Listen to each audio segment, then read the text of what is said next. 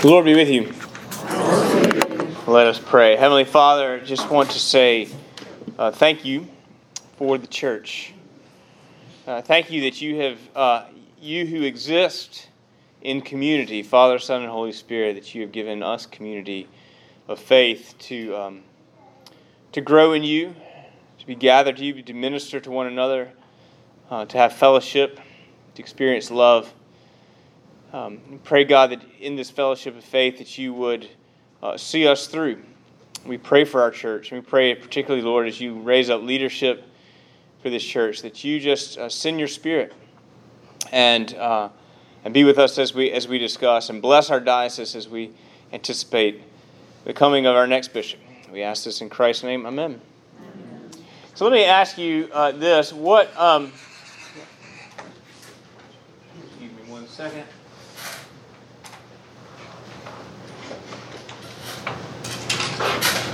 What do you want to make sure that I talk about in regards to the bishop? What do you want to make sure? What questions do you want to make sure get answered by about that? That's important to me. Right off the top of the, what questions do you have? Yes, Frank. I want to make sure you're not a candidate. Thank you. Am I a candidate? And the answer to that is no. Yeah, sir. See you later. What else? Yeah. Yes. I hope this isn't an unpopular view, but if it is, I've been praying the entire time for a conservative bishop. You know.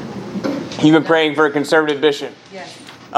And I can assure you that the Lord has heard those prayers, as He has heard the prayers of those who have prayed in the opposite direction. I know. Yes. But I'm staying with Him. Well, you listen. What's amazing to me is that the Lord just works in the community of His church. Like, so He hears both of those, and He's going to give us exactly what we need. And I really believe that. And we have all of that on the slate, and we have it right in the middle as well. And so it's interesting, I think. But it's I would say continue to pray, but more than anything, rather than praying what you hope for, pray that the diocese gets what the Lord hopes for. That's what we want. But I love your prayer, as I love those who are praying earnestly in the other way, just because I know that the Lord takes all of that. But I want that actually brings up a really good point I want to talk about on the nominating committee itself. So that's helpful. Yes. Susie, what were you going to say? How will we get to know where he stands and the person that he is if we only see him once in a very infrequent while? Okay. How are we going to get to know how our new bishop? So it could be he, or of course Beth Shoflat's on the slate as well. So it could be he or she. How will we get to know where our new bishop stands on certain things if we only see them once in a while? Those are good questions. Anything else? Yeah, Wayne. How does the bishop's stance impact the local? I mean, you're our leader. How does the bishop's stance impact, or really on anything, impact us as a faith community? That's a great question too. We'll get there. Yes, Noni. In response to Susie's question, It's just getting started. there is a website. You can go on the website and read about each one of the candidates also. Hold on just 1 second. I don't see how to do it. If y'all are listening, will y'all mute yourselves? Just everybody over here. Will y'all mute yourselves? That'd be great. Say it one more time, Noni. You can go to the Bishop Search website on the Diocese of Florida, and all of their information about each That's one right. of the candidates is there. That's so right. You can find out something about them. Yeah, they're detailed responses to hard questions are all there, and it's the same questions for each candidate. Right. And so there's a good response there. So it's floridabishopsearch.org is that. Okay, well let me just begin to sort of talk about the election process, and so. Let me say, too, that I am the president of the standing committee, and if you don't know what that means, that the standing committee is elected, and we are, in regular times, simply the bishop's council of advice, which he may or may not use, and usually does not. And so that is, but in the absence of a bishop, the standing committee is the ecclesiastical authority, not the president, but the standing committee as a whole is the ecclesiastical authority for the diocese. So in times that it's needed, it has some weight. And so it's important. And I knew actually when I was up for it that if I were elected, I would probably be in the situation that we're in now. That the bishop would probably retire, because I know how old he is, and you have to retire when you're 72. So a few months before the convention, I was elected in 2020, right before the world shut down, and a few months before the convention in 2021, that was an online convention, the bishop told us as the standing committee that he was going to call for a bishop coadjutor in his 2021 address. And he was going to do that in anticipation of his own retirement in 2023. He said he'd already discussed this with the presiding bishop and with the presiding bishop staff. They had sort of a timeline already set up. So the first question, well, thank you, but what is a bishop coadjutor? That's an important question. A bishop coadjutor is a bishop sort of who is consecrated as bishop, but serves as does not serve as the diocesan, sort of serves on staff, but is learning the ropes while the bishop continues. And then when the bishop retires, the bishop coadjutor automatically becomes the bishop. So we are electing a bishop coadjutor who will become a bishop when consecrated in October, but will not become the diocesan bishop until Bishop Howard decides to retire. And he turns 72 in September of 2023. So there'll be about 11 months or so that he can stay on. And he plans to stay on. And that's fine. All the candidates know that those are his plans. And so when he told us that, or he went ahead and announced his intent to retire and called for a bishop coadjutor, we as a standing committee got on the Zoom box with the National Church's person, Bishop Todd Owsley, who handles bishop transitions, and Bishop Owsley put us in touch with a few different consultants. That was his number one recommendation, is we hire a consultant who has been through this process many times before. We interviewed a couple of different consultants and picked Judy Stark, and she is fantastic. She has been excellent, and has walked with us every step of the way. The first step after that is that we we needed to establish a nominating committee.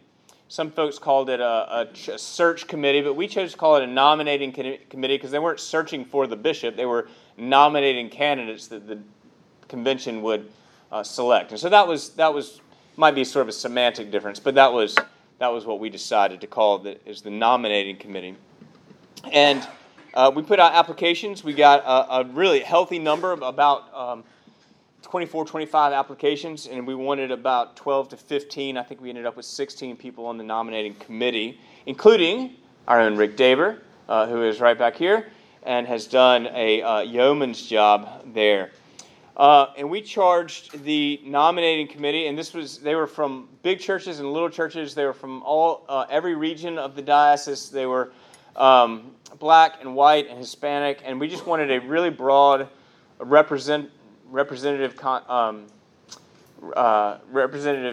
sort of cross section of the diocese, and they were liberal and conservative, because this diocese is both. I mean, as you may know, we have a lot of voices on sort of both sides of all the issues, and we wanted the nominating committee to represent that as they brought forth the candidates. And what I wanted to say earlier is that Would you want for me to turn this down?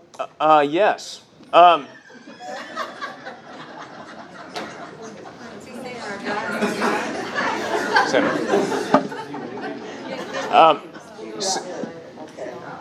right. Somebody knows how to mute everybody. Just come over and do that. So that would be. So what was amazing to watch is that there were some incredibly diverse opinions on the nominating committee. They were able to really have a great, very cordial and in fact not just cordial but loving conversations, very frank conversations. You can imagine that some loved one candidate while other ones couldn't stand him, and vice versa, and everything. But the Lord worked through the council of the committee and didn't raise up one person's opinion, but just, I believe they've given the diocese a really wonderful and qualified slate, and has given the diocese the chance to choose and to vote prayerfully about the direction that we will head. So it's really awesome, I think, really inspiring to see how God has decided to use everybody to do His will. And I think that is a gift the Episcopal Church really has to offer the rest of the world. I don't mind saying, sort of to Frank's point, who wanted to make sure I wasn't a candidate. I was asked to put my name in, and I prayed real hard about that, and I just believed that sort of where I landed with that. I actually I prayed real hard about it, but where I landed was with that I'd already been elected to a position in the diocese and I needed to be faithful to that, and I didn't really want to leave you guys. So that's really. I think it's a particular calling, and I like being in a church, and I like this church. So I wanted to. I didn't want to do that, but it was not something that you can just slough off. You got to entertain that, and but I did encourage some other folks to apply, and some of those folks are on the slate. So that's really good as well.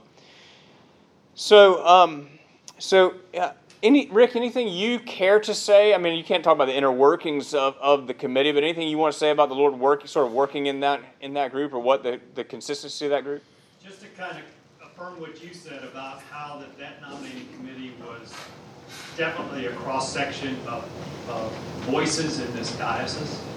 And it took us a year, basically. We came together on a regular basis and learned to listen to each other and to respect each other, and really grow to become good friends, actually. And I think everybody on that committee came to the same conclusion at the end, that they were certain that the slate of candidates was what the Holy Spirit wanted to have on that slate. Mm-hmm. And that it wasn't that one candidate was favored over the other, or that some candidates were put on the slate even though there was no way they were going to ever get elected. All the candidates that are on there for a reason. And some actually admitted maybe their reason is to inform the other candidates as to why they're on the slate. So it was just a very fascinating journey over the course of that year. Yeah, well, I'm sure it was no small sacrifice on yours or any of their parts. So thank you for your service there. Again, yeah, you can clap for Rick. So we appointed the committee in late April 2021, so just about a year ago, and we charged them with presenting the standing committee with 3 to 5 candidates by Lent of 2022, this Lent, and they did that.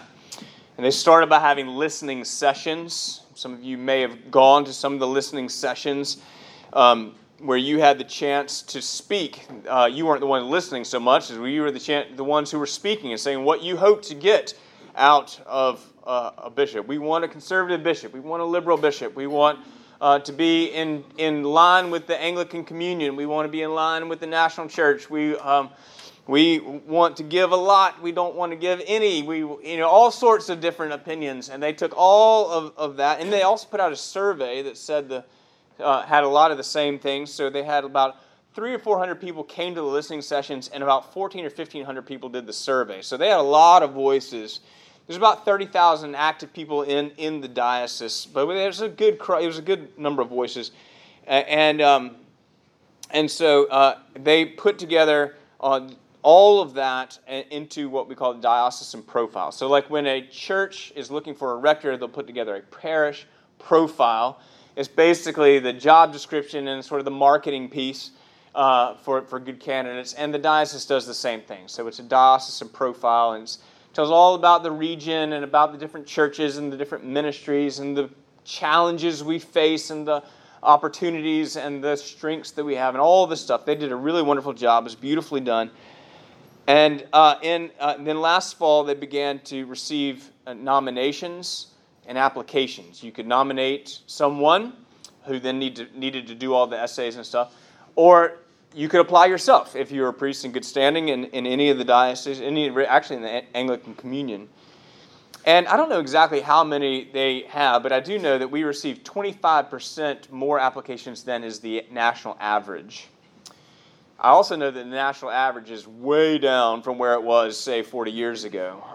But it's it was a healthy number, a good number of candidates they had, and they began the lengthy process. They read every word, and I think they may have all read every word that was brought in. And several the nomination forms and all the essays and everything. They all the references from every church they've ever worked in, every bishop they've ever worked for, in every diocese, all sorts of information. And they began to distill. Well, who do we want to interview? And that was done by Zoom. And of course they couldn't all attend every interview, but they were all recorded, and they all 16 of them watched every single interview. So it's a lot of time.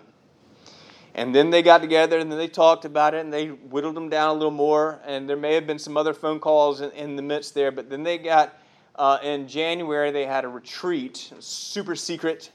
Nobody knew where it was, but they had a chance to come together, the seven finalists, or semifinalists, I guess, that they wanted to meet face to face. And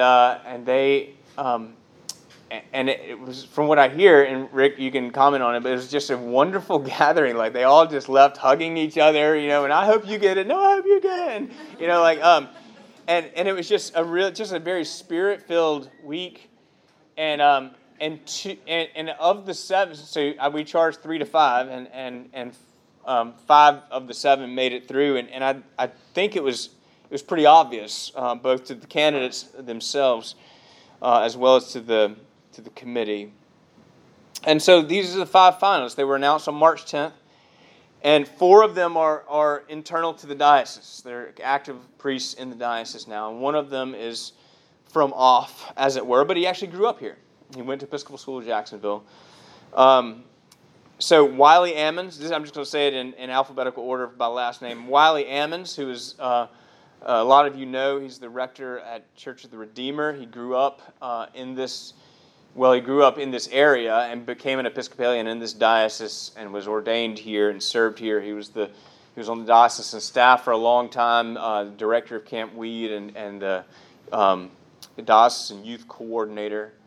He was a curate at Good Shepherd for a couple of years downtown in the Five Points area. That's where he lives. And he became the rector about 6 years ago at Redeemer, and he's been there and doing a good job. Wiley is the canon, which means the bishop's appointed liaison for the First Coast East region, which is the region that we're in. So if the bishop needs to say something or he wants to gather clergy together, he does it through Wiley, and that's how he does that. Charlie Holt is the only one who's not not in the diocese. He grew up here, but he served for 16 years. He was the rector of St. Peter's Lake Mary in Central Florida, right outside of Orlando. And now he is the associate rector of St. John the Divine, which sounds like, well, why do you go from being a rector to an associate rector? Well, St. John the Divine is enormous. And so it's probably a step up. He actually went to go start a school of discipleship. Charlie has had several books published, especially devotional type books. And we've actually used some of them before, and so he was going to go out there and start this sort of discipleship school. He actually has started his own publishing house called Bible Study Media. We've used them when I taught Genesis online during the pandemic. That was through Bible Study Media. Yeah. St. John the Divine is in Houston, Texas. Houston, Texas. Yes, that's right. St. John the Divine in Houston, Texas. And so he went there to go start that school. But when he got there, Hurricane Harvey came through, and so all of a sudden he was in charge of hurricane relief. And so it's just not what he set out to do. And then the rector left or was fired or something. So he has really seen them through a difficult time. The guy has a lot of leadership skills, and in fact, he was instrumental. His sister-in-law and I were classmates at Wake Forest, and when I was discerning about, I grew up in the Episcopal Church, but I really spent a lot of time in the Presbyterian Church, and I did want to be ordained, but I wasn't sure sort of which way to go. He was actually a curate in Charlotte, and she put us together, and we had coffee. And one of the reasons I'm here today is because of that conversation, truly. And throughout the years, Charlie and I have just kept in touch, and he's become a really good friend. And in fact, when I came here, I called him several times to kind of just get his advice, because Lake Mary is a church very similar in size and sort of vitality to our Savior. So he's become a good friend over the years. Fletcher Montgomery. I've known about Fletcher for a long time. Good man. He was serving in my hometown. He's from Central Florida, I think. Grew up there. But he was serving in Columbia, South Carolina for a long time at St. John's Episcopal Church in the Shandon area of Columbia. And just a really good man. And so he's the rector at Holy Trinity Gainesville, has been for about 4 years now. Has become a good friend. And I think a lot of Fletcher Montgomery. I think he is one who is trusted across the divides, and I think he is an excellent candidate. I mean, they're all, and when I say that, I don't mean to say that he above and beyond. He is a good candidate, and he came in as many of these candidates did, with sort of dragging his heels. He did, you don't want a bishop who wants to be a bishop. So and you know what I mean? Who has visions of purple, dancing in their heads. So Miguel Rosada was much the same way. He was actually the president of the standing committee, and he worked with. He was calling the shots through the whole nominating process and everything. And then he called me in a panic. I've been nominated. Like he didn't. He was like, I don't know who did it. Like I have to think the end of the day. And Miguel is non-stipendiary. I don't think he takes a dime. He's been a long-time rector. I don't know how long, but several years at St. Luke's San Lucas. He's Hispanic. He's Cuban, but he's also a full-time physician, and that he loves being a physician. But he prayed about it. He sought wise counsel. And he resigned from the standing committee, and I became the president like that. And I was like, thanks a lot, buddy. And now he's on the slate, which is fantastic. He brings a completely different flavor. Certainly a heart for Hispanic ministry, but he loves the Lord. He has a vibrant faith. He always says, I'm sorry, I'm Cuban, I'm blunt. And he dives right in. He also loves to clap and dance, and he has a really wonderful personality. And then many of you know Beth Schoflat. She is definitely a dear friend of this parish and a dear friend of mine. She has done remarkable work as the canon to. I'll finish that sentence. Is the canon for urban ministry which is the bishop's appointed sort of head of urban and urban ministry in. And when I say urban, of course, that doesn't mean location so much as ministry of the homeless and the down and out. And so she's. I mean, if you haven't been to St. Mary's Church in Springfield in a while, I mean, the physical transformation of that place is remarkable. In fact, I was not able to go. They had a big celebration yesterday. Were you there? Tell me. I mean, it was. It's just gorgeous. You wouldn't recognize the place. The church has been painted. There are new roofs on all the buildings. The Deering House was what they dedicated yesterday because Peter Deering's father was one of the rectors there. He told the story. It's beautiful. They've changed trees. So many people in this parish have been involved in making sure the landscaping's there. And I would truly hope that, win, lose, or draw, that whatever happens, we continue our partnership. I love giving money and sending people to St. Mary's. It's a wonderful ministry. They do great work. And she really has been at the helm of fundraising and vision. I mean, one of the reasons I think it's the Deering House, but they're going to actually have interns come and live there and work, and then sort of maybe they're seminarians or maybe they're discerning a call or something. But it's remarkable what she's done, and she's done a great job there, and she's been here many times, and of course, like we said, lots of folks have been down there for St. Mary's. So she's the canon for urban ministry. Miguel is the canon for Hispanic ministry. The bishop's appointed. Fletcher is the canon for the Santa Fe region. Poor Charlie's the only one who's not a canon.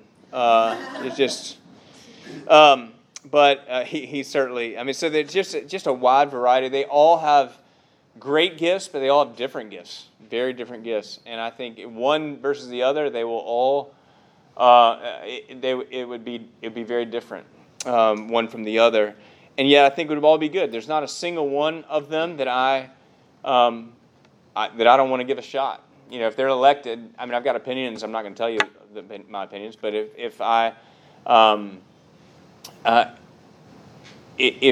whoever gets elected, I'm looking forward to see what happens. Is what I'm saying. There were no petition candidates. In order to not have nominations from the floor, there's a canonical provision that just in case we can have somebody petition after the nominating committee, and the standing committee gets to write the rules for the petition, and we made it a high bar, but not impossible, but a high bar. And nobody was nominated by petition. So the candidates that the nominating committee prayerfully discerned, these are the ones that will be on the slate on May 14th. All right, what are your questions so far about? That's taking a little longer than I thought. So we're going to talk about sabbatical. But go ahead. What are your questions about the candidates or about the process? Yeah, Frank. Who votes and what say does Bishop Howard have in this? What's his influence? Bishop Howard has been, I think the process when Bishop Howard was elected was a little messy, so he has done a great job of staying out of it. His influence is that he gets one vote, just like the rest of us. Who else votes? So all the clergy and all the lay convention delegates. So every parish gets a set number of delegates, and so it's all the delegates for the 2023 and 2024 convention. So we have 4 from this parish who get to vote. And the councils. Oh, excuse me, yes. And the councils. Noni is a member of the diocesan council, and the standing committee, and the elected delegates to general convention all have. It's a good number. It's a good number of people, yeah, and it's certainly the breadth of the diocese, for sure. And that would be on May 14th. That's a great question. Who gets to vote? Mm-hmm. What else?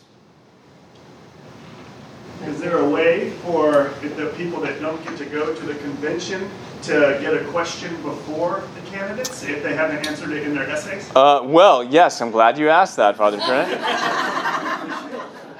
In fact, there is. So there will be a series of meet and greet sessions. We used to call this a walkabout. We don't call that a walkabout anymore for reasons unknown to me, but we call it a meet and greet session. And you can submit questions for that, and you can go to that. That's not just for delegates. That's open to anybody. The schedule will be released pretty soon. We will be later in the week, I believe, May 2nd to 6th.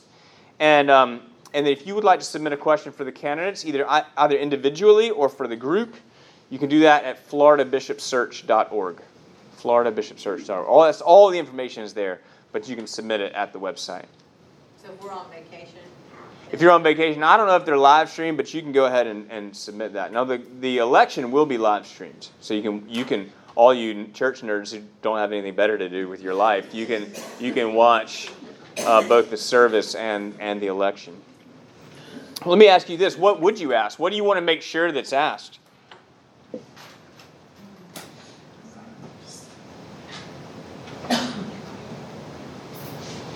Why do you want to be bishop? Why? Yeah, that's a good question. And I hope the answer is I don't. I mean, really. I mean, I'm willing to give leadership, but I don't want to be the bishop. That's what the answer I would be looking for. But yeah, why do you want to be a bishop? It's really good. I hope I'm sure y'all asked them that. Yes. There was a Sunday last year. I don't know if you and Trent, I know one of you may have been out of town and the other one was like dog sick. And we had someone from the... Yeah, Canon Allison DeFore. Yep. Man, he was great. And, he, just fully acknowledged it was last minute, please bear with him. And he said something a couple times that I just couldn't get out of my head, that to pray for everyone that would be, in a position to vote, which of course, and because there would be a lot of pretty ponies coming through the process. And he seemed to say a lot from up north looking for a nice climate. And I was just dying because I'm a lifelong Floridian, And but it just prompted me to remember every time this is brought up, every Sunday in prayer, in my home when I think of it, just to pray for discernment. Because of course we all have our wants. Mm-hmm. Of course, and Jeff has taught Greta, my son-in-law and granddaughter, this great line. He'll go, when she asks for things or she wants to do something, she sits down. Is that a want to or a have to? And I'm like, ooh, Greta, sorry kid. But that is a great line to teach a young person, and honestly, a 60-year-old person. Yeah. Is it a want or a need? I mean, a want to or a have to? And so I just want to say again, all we can really do to benefit this, if we're not voters, is to pray for discernment. Mm-hmm. And like you said, the Lord will hear and see. Yeah. So our delegates are Ron Henry, Carol Henry, Connie Cretlow, and who am I forgetting? Jackie Wright. Jackie Wright. Jackie Wright. All right. So you mean those are the ones we're supposed to be taking to dinner and stuff? Those are the ones you need to pray for. Last question, and then I've got to talk about sabbatical in 3 minutes. Over the voting process. Yeah, so in order to achieve election, you have to get, we vote by orders, meaning we count the clergy votes and we count the lay votes. And you have to get 50% plus one vote in both houses on the same ballot. That's how we get the election. And so we're going to meet in the nave of in the cathedral, and we'll take up ballots. And I will be one of the counters, and I will be the one who tells the bishop whether we or not we have white smoke. So that's pretty fun. Just from my cigar. All right, that just took a lot more time than I anticipated. I hope it's been helpful, but I do want to talk a little bit about sabbatical coming up. I'd like to talk about Holy Cow as well, but I'm going to send out an executive summary. The bottom line is that we are thriving as a parish, and it is really wonderful.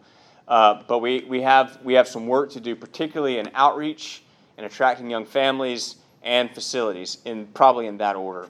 So all of those are very important. But I'll put that out after Easter, and maybe we'll set aside some time to talk about it. So sabbatical. Why sabbatical? I feel a little sheepish talking about it.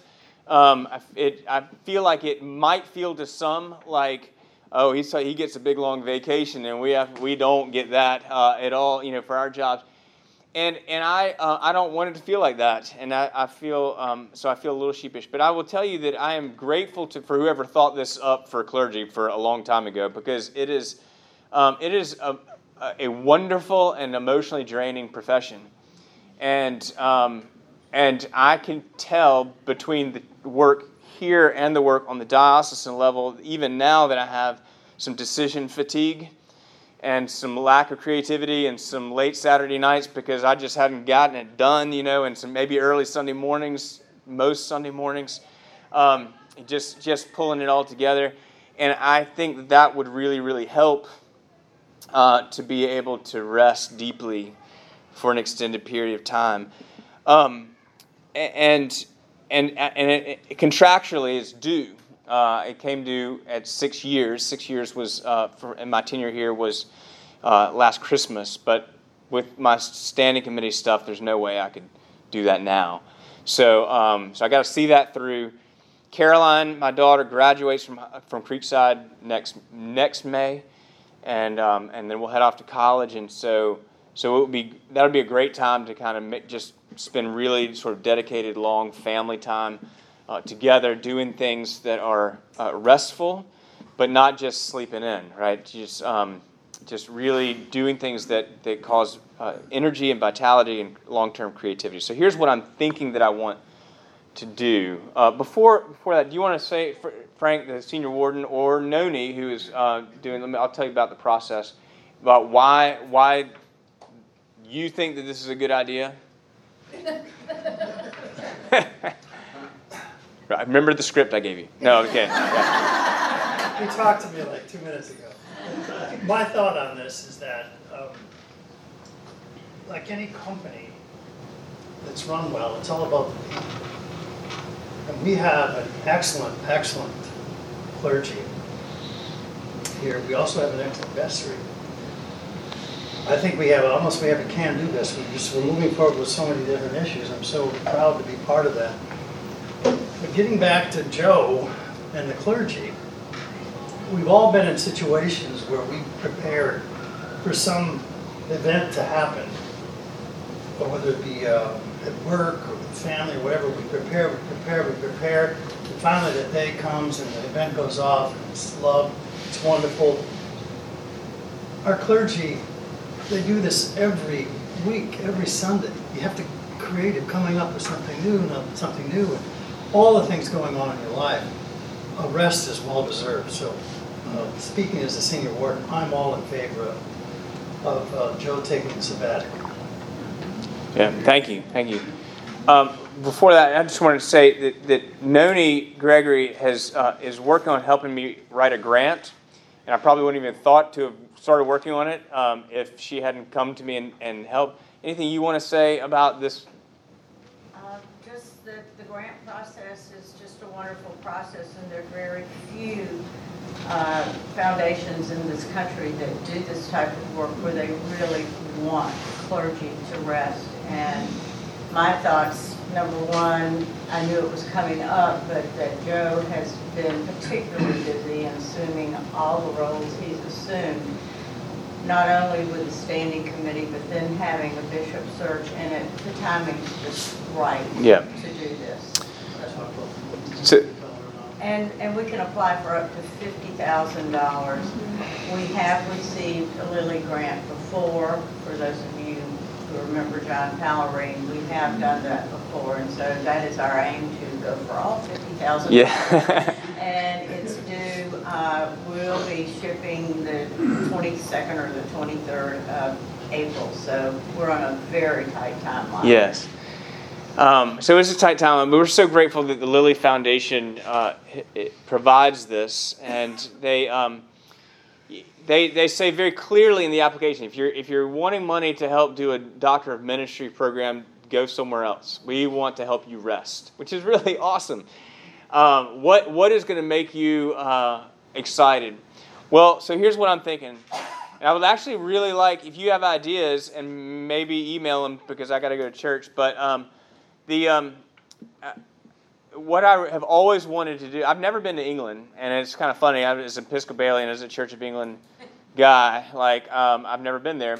And I really want to go and revisit some of my theological heroes and their sites, learn not in a particularly academic sense, but in a devotional sense. I want to stand where Thomas Cranmer was burned at the stake for his faith. It sounds funny, but this was a hero, and he gave his life because he believed what he believed, and many others as well. I want to eat in the pub where C.S. Lewis sat with J.R.R. Tolkien, and I want to worship in Canterbury Cathedral, and be in that place and so many things, and remember why the English reformers did what they did. They were willing to give their lives. I mean, Lewis wasn't a reformer particularly, but he was an important theologian to me. Why were they willing to give their lives for their faith? And I just want to remember, because I want that. And I want to be able to go around England and Ireland and Scotland with my family some. I want also to take my family on, particularly before Caroline goes off to college, on at least a week-long adventure out west. No screens, hiking, backpacking, whitewater rafting, horseback riding, mountain biking, and just things that just will, I don't know, just the mountains, as you've heard me talk about before, just feed me very deeply. And there'll be a couple of silent retreats in there as well, sort of guided meditation, maybe some therapy. I'm in therapy now, but just sort of just help to rest and to sort of handle the things that I need to handle. And the reason is so that I can continue to be serving the church, and hopefully this church, for a long time. So that it is a chance to get the sort of the fuse much longer, and to just to grow again, to have that creativity, so I can continue to minister and help this parish grow. That's the reason. It's not just because I need rest, because you people are crazy. It's because it's because I need it, because I love you, so that I can come back and do that. Yes, Charlotte. I just wanted to make a comment that while I was parish administrator at St. Joseph's in Boynton Beach, Father Marty, after 10 years, finally went on a sabbatical for the whole summer. And the difference in him when he came back from that sabbatical was so clear. All the things you said, the creativity, the rest, he did the Campesino walk, he did a walk in Scotland, and it really makes a huge difference. If you're not here on a day-to-day, weekly basis, you just would not believe what the priest goes through. Yeah. Not to mention all So the I wish you a wonderful. Yeah. Well, thank you very much.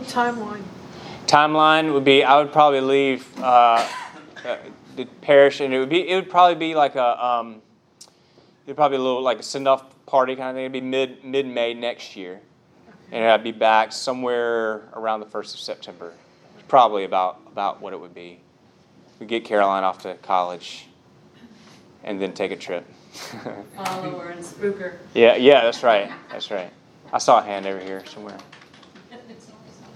Yeah.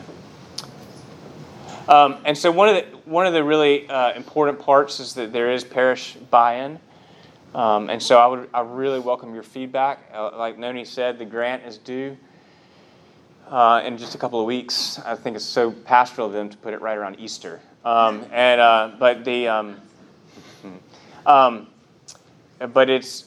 I would love if you have thoughts about either England or rest or therapy or anything. I would love to. I'd love to hear from you about that. We do have a wonderful team made of Frank and Joe Nutzi and Jennifer Huffingham and Selby Kaiser, and they're helping me and helping Noni put this all together. And the vestry is very supportive. So, any more questions? I got to go put on a dress, but. All right. God bless you all. Thank you. If you haven't been to church, go to church. Have a wonderful Holy Week. We'll see you Wednesday at the Agape meal.